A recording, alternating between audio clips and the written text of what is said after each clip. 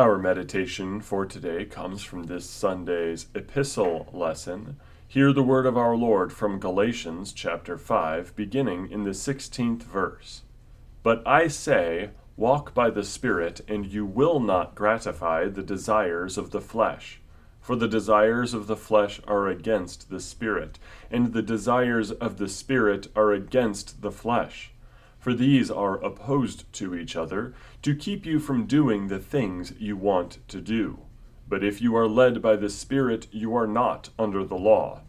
Now the works of the flesh are evident: sexual immorality, impurity, sensuality, idolatry, sorcery, enmity, strife, jealousy, fits of anger, rivalries, dissensions, divisions, envy, drunkenness, orgies, and things like these.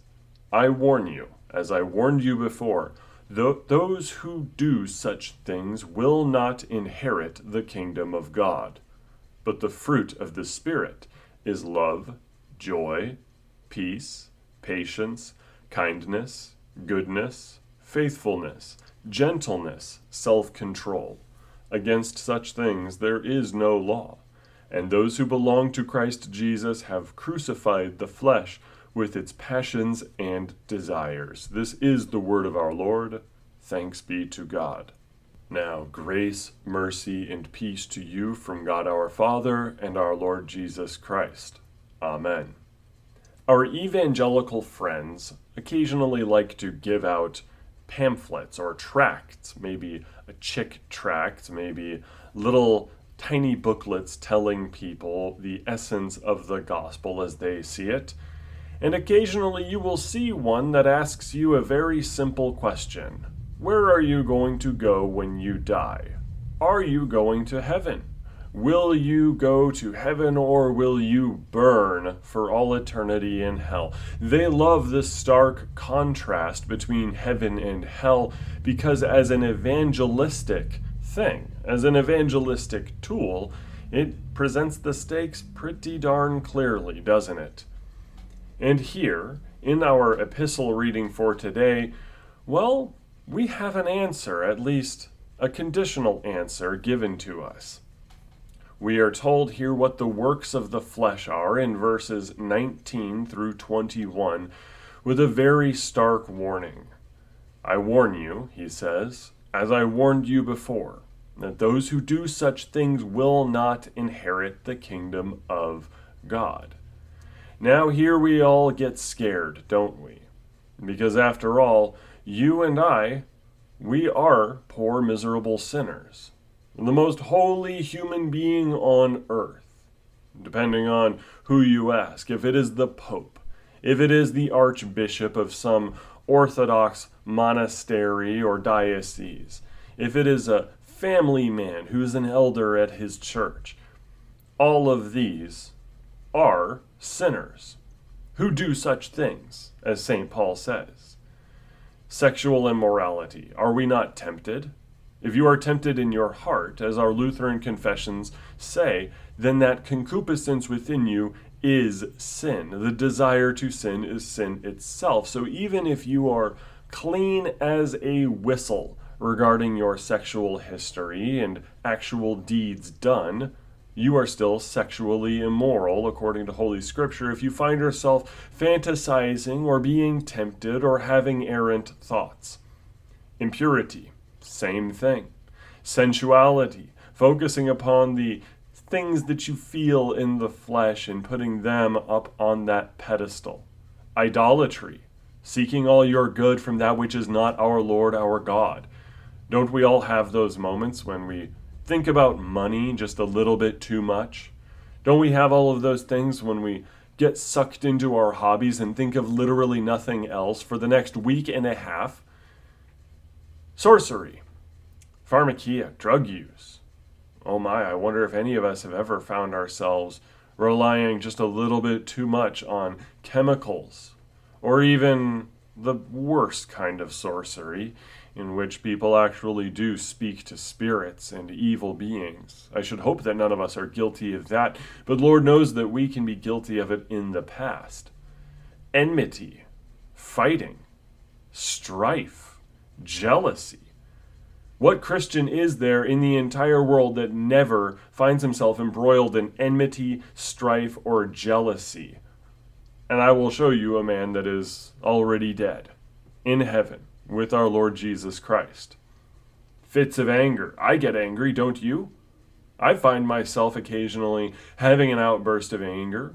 No matter how much I try not to, sometimes it just takes over a little bit. Rivalries.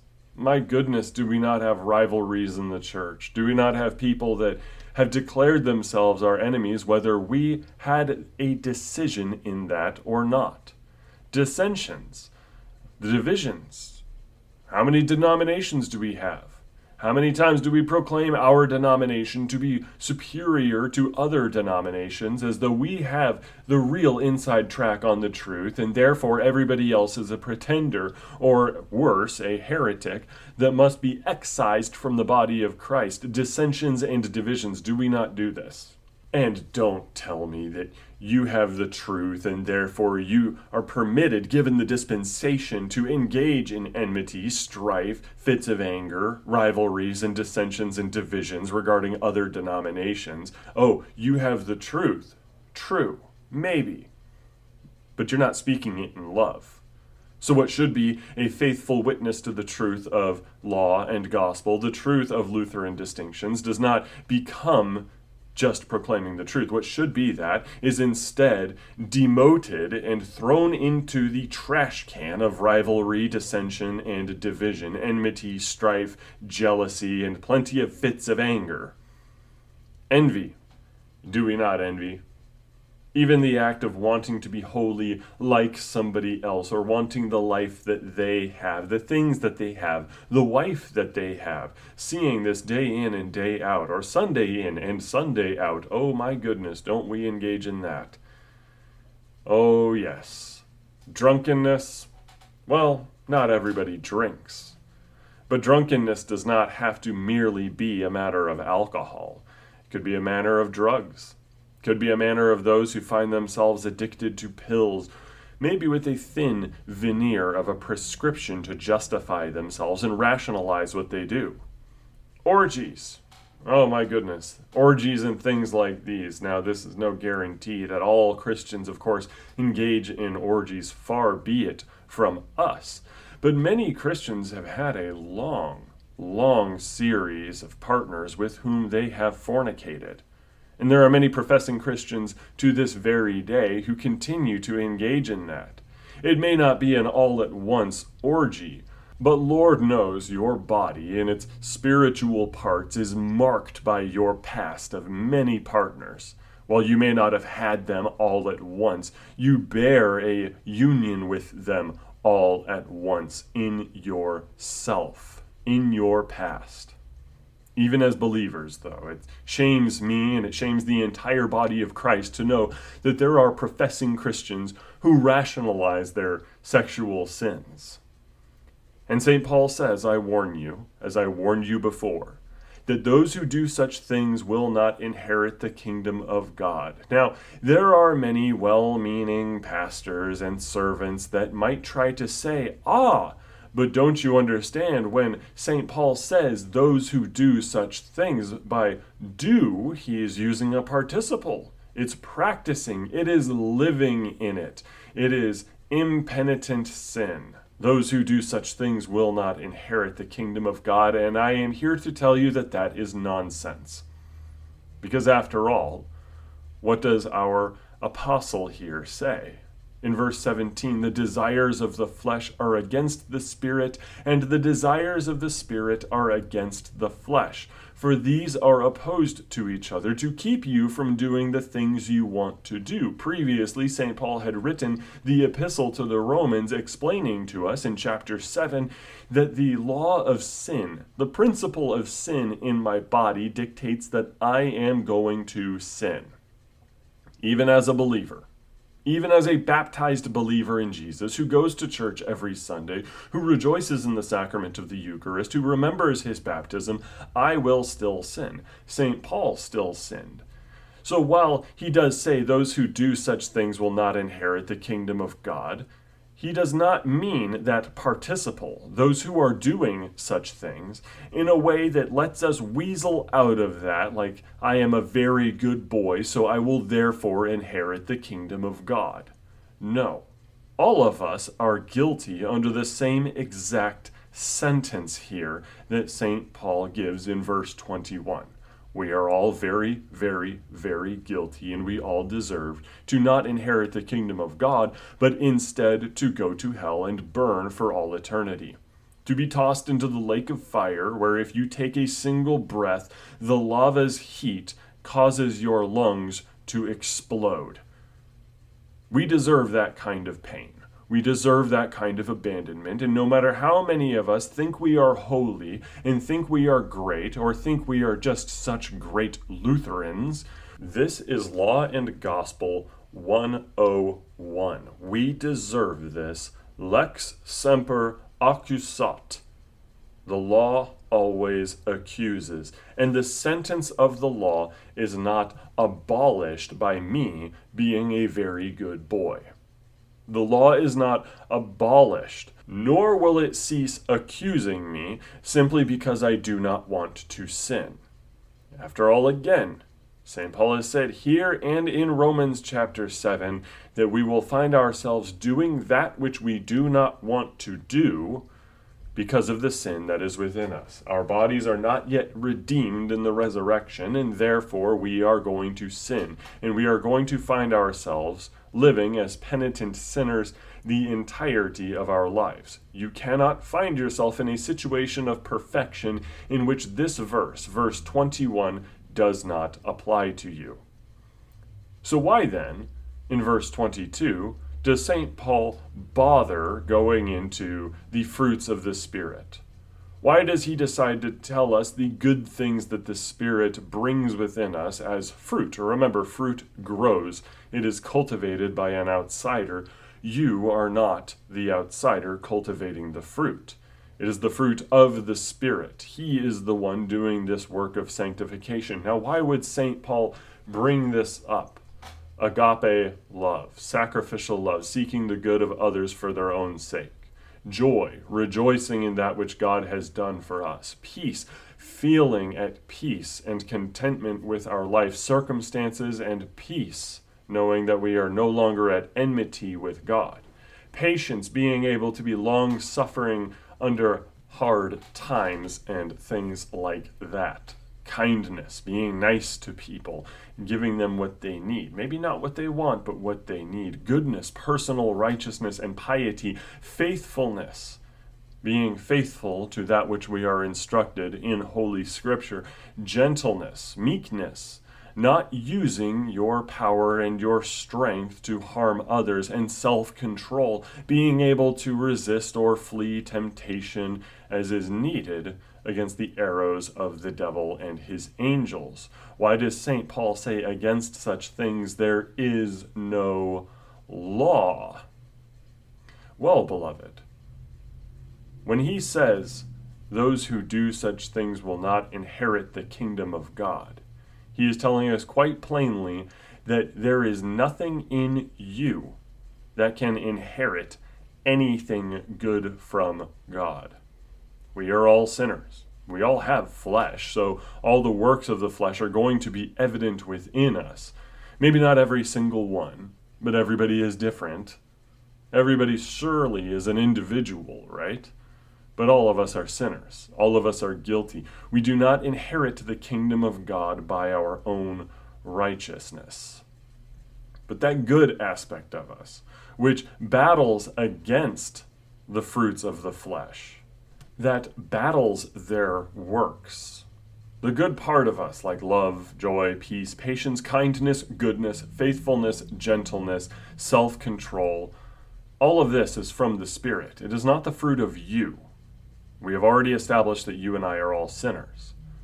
It is the fruit of the Spirit, His working within us being the fertile soil that He plants and waters and grows. It is the fruits of the Spirit, not of us. And he says, against such things there is no law. Indeed, we should be penitent sinners. Those who are impenitent are indeed damned. those who practice such things with a high hand, the things of the flesh, indeed, they are not inheriting the kingdom of God. But there is nothing in the saint in and of himself that inherits the kingdom of God. That is grown by the Spirit. It says, those who belong to Christ Jesus have crucified the flesh with its passions and desires. Have, past tense, aorist tense in the Greek actually. They have crucified it, not are crucifying. Daily we try our best to crucify the flesh, absolutely. We do live in penitent faith. We must seek to go against our flesh, but our flesh is always with us. Yet here in verse 24, again, it is past tense. When was our flesh crucified? If it is still active within us, if my old Adam still rises up and tempts me to sin, when did I find myself having crucified the flesh? Beloved, it is in cooperation with the call of the Spirit, obeying that command to be baptized. Now, truly, it is not a human work. God is the one who makes baptism efficacious, but you found yourself in that water, and thus your flesh and its passions and desires were crucified, separated, killed off. Oh, they persist in this world. But your old Adam is dead to you. It is not you anymore. You do not belong to your flesh, no matter how much it rages like a terrifying walking dead zombie that wishes to devour you and take control over yourself.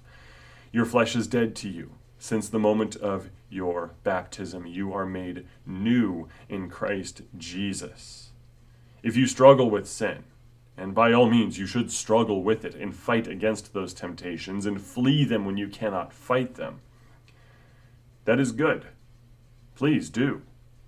But when you feel that struggle, as you will, you must take confidence knowing that your flesh is already dead. It does not have the final victory over you because you belong to Jesus Christ, not to your flesh. You belong to Jesus, not that part of your nature that says you do not inherit the kingdom of God by your works. Absolutely not. O baptized believer, you do not belong to your flesh, you belong to Christ Jesus who bled for you. He who did not have these works of the flesh. Jesus Christ who was not sexually immoral or impure. Jesus Christ who was no idolater or sorcerer. Jesus Christ, the Prince of Peace, who did not engage in the enmity, strife, or fits of anger that is marked by sin. Even his contentions with the Pharisees were not done from a place of sin. They were no sin because his proclamation of the truth still brought peace rather than dissensions and divisions. The dissensions and the divisions were brought by the Pharisees who hated him.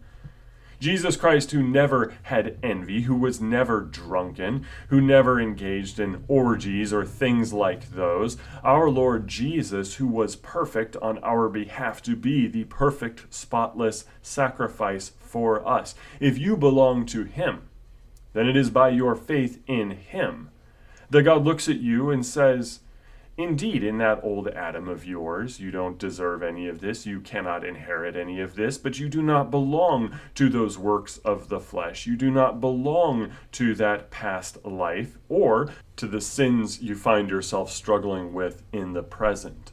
That is not you any longer. No, beloved, you belong to my Son, Jesus Christ.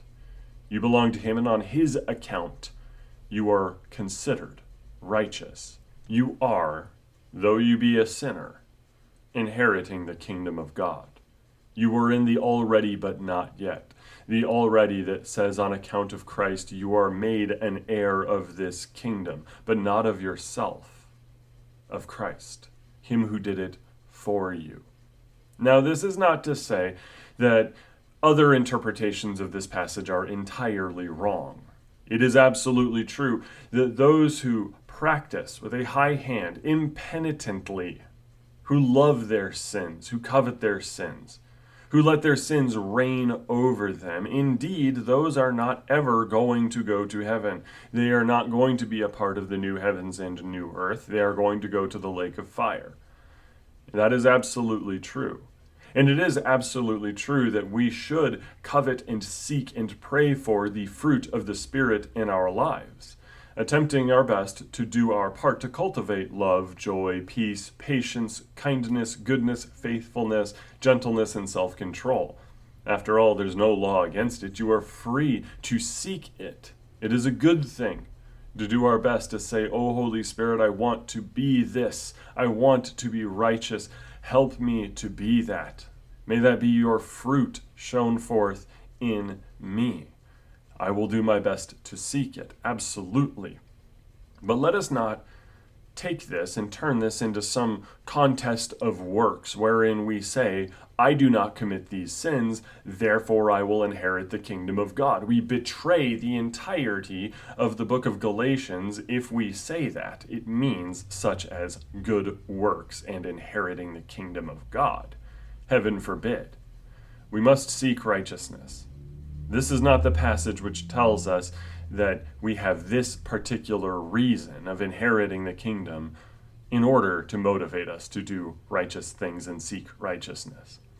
Instead, let us see this list as helpful, understanding how I am a sinner, where I am to work on myself, but to rejoice that the kingdom is given to me and that I inherit it on account of Christ, because through him, by him, I have already crucified the flesh with its passions and desires. It has no power over my being. Now the peace of God, which surpasses all understanding, guard your hearts and your minds in Christ Jesus our Lord. Amen.